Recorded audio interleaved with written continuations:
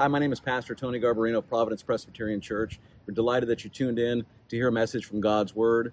If you'd like to find more information about us, please go to providencefw.org, providencefw.org.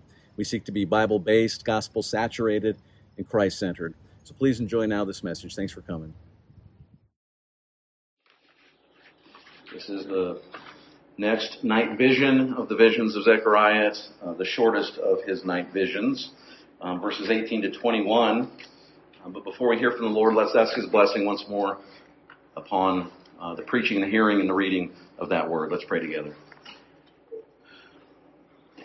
Our dear Lord and Almighty God, we come again before you now asking that you would be with us, give us ears to hear. Lord, open our hearts that we would receive what you have to give us in your word. We praise you for condescending to stoop down, to speak to us, to reveal to us what you desire to reveal to us. And so we ask now, Lord, let the meditations of our hearts be pleasing in your sight. We confess that we do not live by bread alone, but by every word that comes forth from your mouth. We ask, Father, give us a great appetite for this, your word, that it may nourish our souls this morning in the ways of eternal life, to your glory. Through the bread of heaven, Jesus Christ, we pray. And all God's people said, Amen. Amen. Zechariah 1, starting at verse 18. Please give your full attention. This is the word of God. And I lifted my eyes and saw, and behold, 4 horns. And I said to the angel who talked with me, what are these? And he said to me, these are the horns that have scattered Judah, Israel, and Jerusalem. Then the Lord showed me 4 craftsmen. And I said, what are these coming to do? And he said, these are the horns that scattered Judah, so that no one raised his head.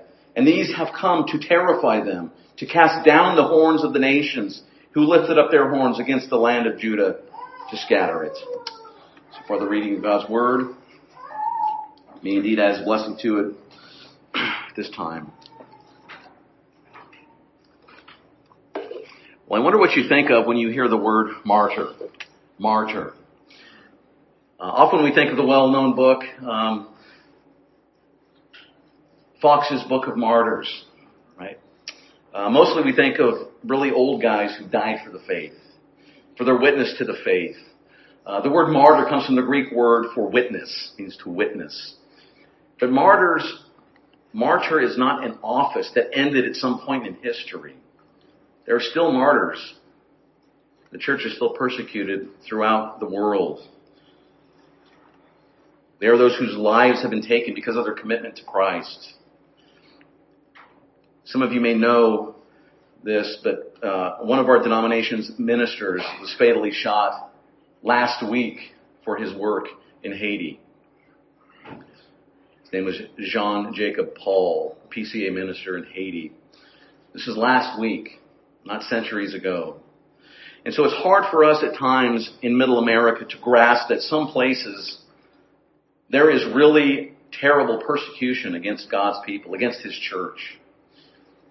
We don't know what it is to be in a hostile country.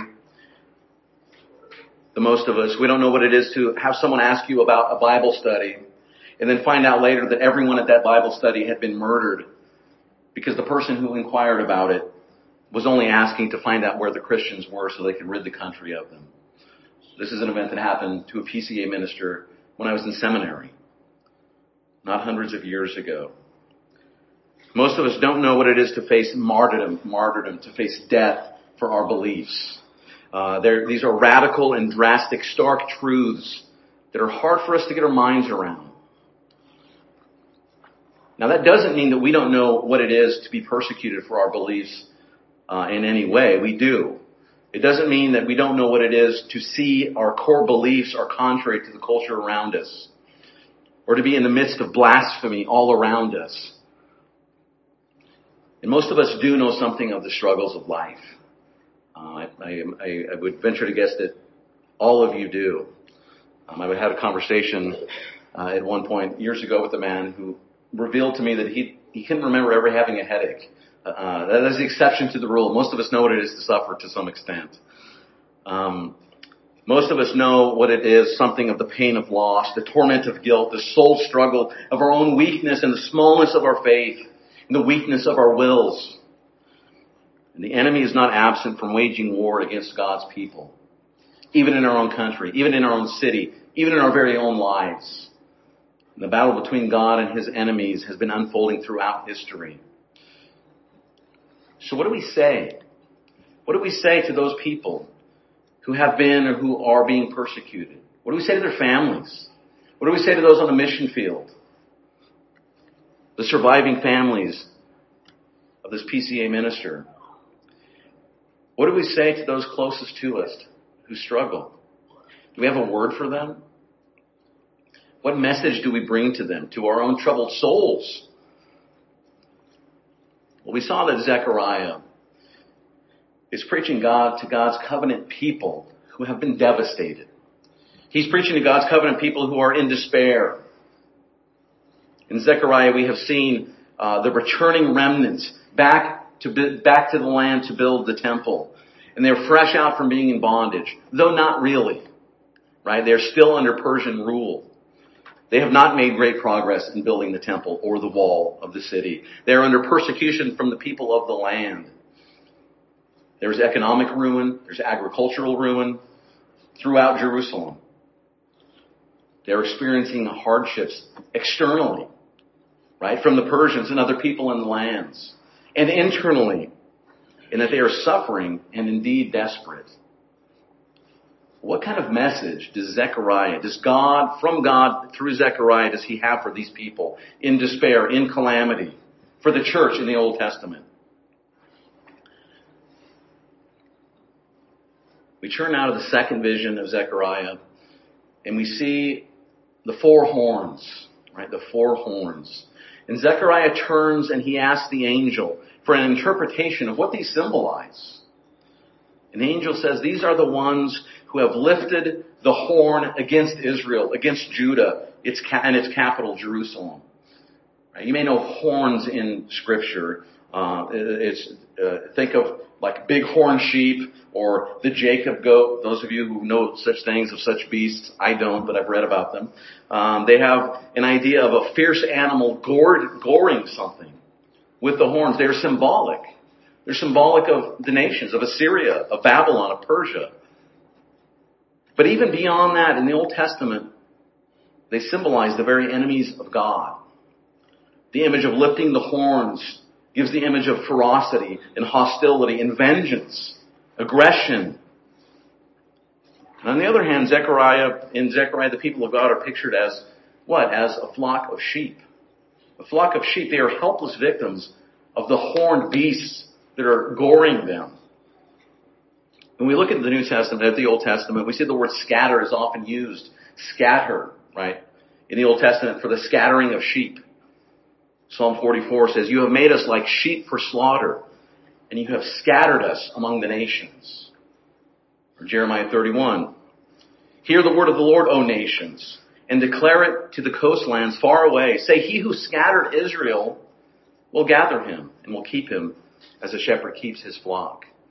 The scattering of the sheep, the people of God. And the hostile powers that Zechariah speaks of have purposed maliciously to trample and to scatter the people of God.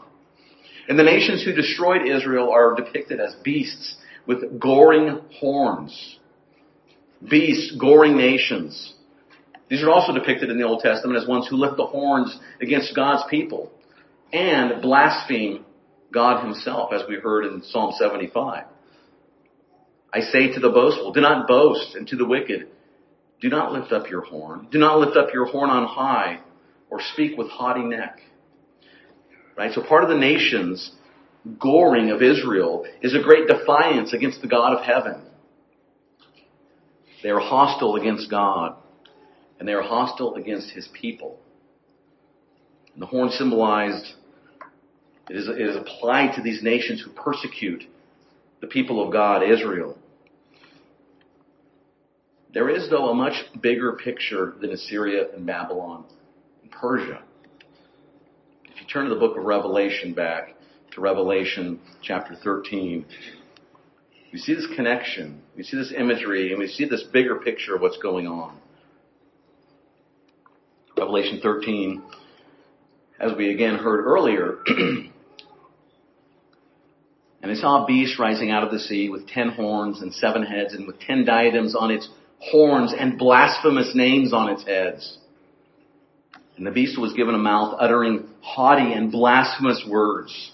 And it was allowed to exercise authority for 42 months. And it opened its mouth to utter blasphemies against God, blaspheming His name and His dwelling, that is, those who dwell in heaven.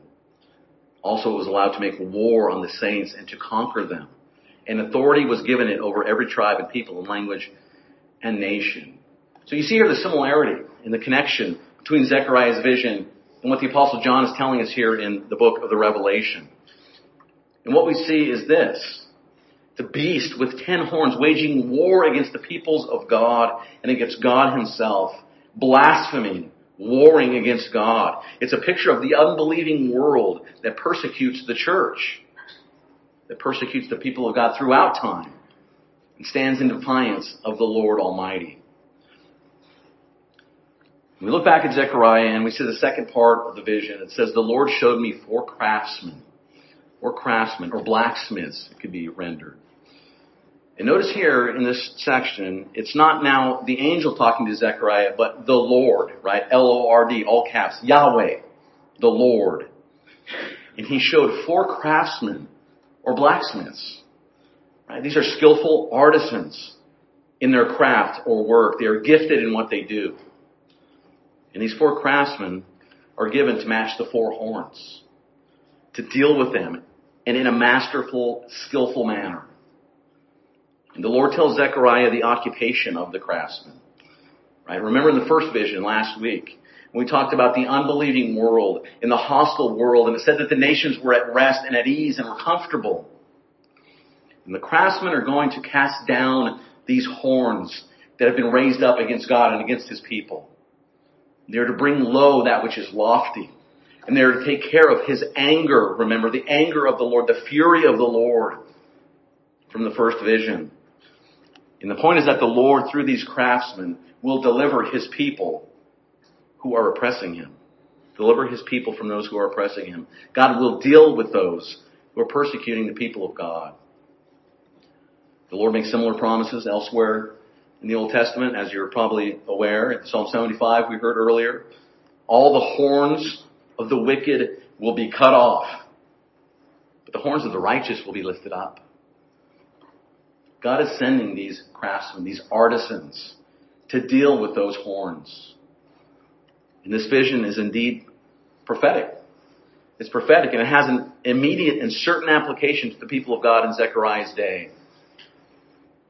The nations who have horned God's people. The nations who have gored the people of God, like Assyria, like Babylon, like Persia. Right? Where are those nations today? And this vision of Zechariah holds a great hope for the people of God in Zechariah's day. The people of God who are under Persian rule, under Persian domination, under Persian persecution from the people of the land. But the triumph over these peoples is absolutely certain. God will indeed, for certain, deliver His people. And imagine this word coming to the people of God through the prophet Zechariah at the time. What a great encouragement to the people of God in this situation. What a great comfort to the believers in Zechariah's day. A word from the Lord of victory. To those in Jerusalem who love the Lord are under this great persecution, Zechariah is telling them, lo, their doom is sure. Their doom is sure. But the message of God's victory over His enemies and victory over the enemies of His people is not merely for God's people in Zechariah's day. This prophecy has application to the church at all times, through all of history, and is a reality for the church today. Listen again how the Apostle John depicts God's enemies and the enemies of His people, that is the church. From Revelation chapter 12, verse 3. And another sign appeared in heaven. Behold, a great red dragon with 7 heads and 10 horns, and on his heads 7 diadems. And then 13:1, and I saw a beast rising out of the sea with 10 horns and 7 heads and 10 diadems, and on his horns and blasphemous names on its heads. 13:11, then I saw another beast rising out of the earth, and it had 2 horns like a lamb, and it spoke like a dragon. These are the nations with horns that gore the church throughout her history. These are the peoples who persecuted and devastate the church throughout the centuries, even to this day. These are the people who are persecuting the church of God, even this very hour. The people of God are a flock of sheep who are constantly under attack from these ravenous predators who seek to gore them. So what's the answer? What's the answer? Where are the craftsmen, we ask? Where are they? Where are the craftsmen to deal with this? What is the answer for the church today, for us? For the family of the missionary that was murdered? What is the answer for the church throughout its history of persecution?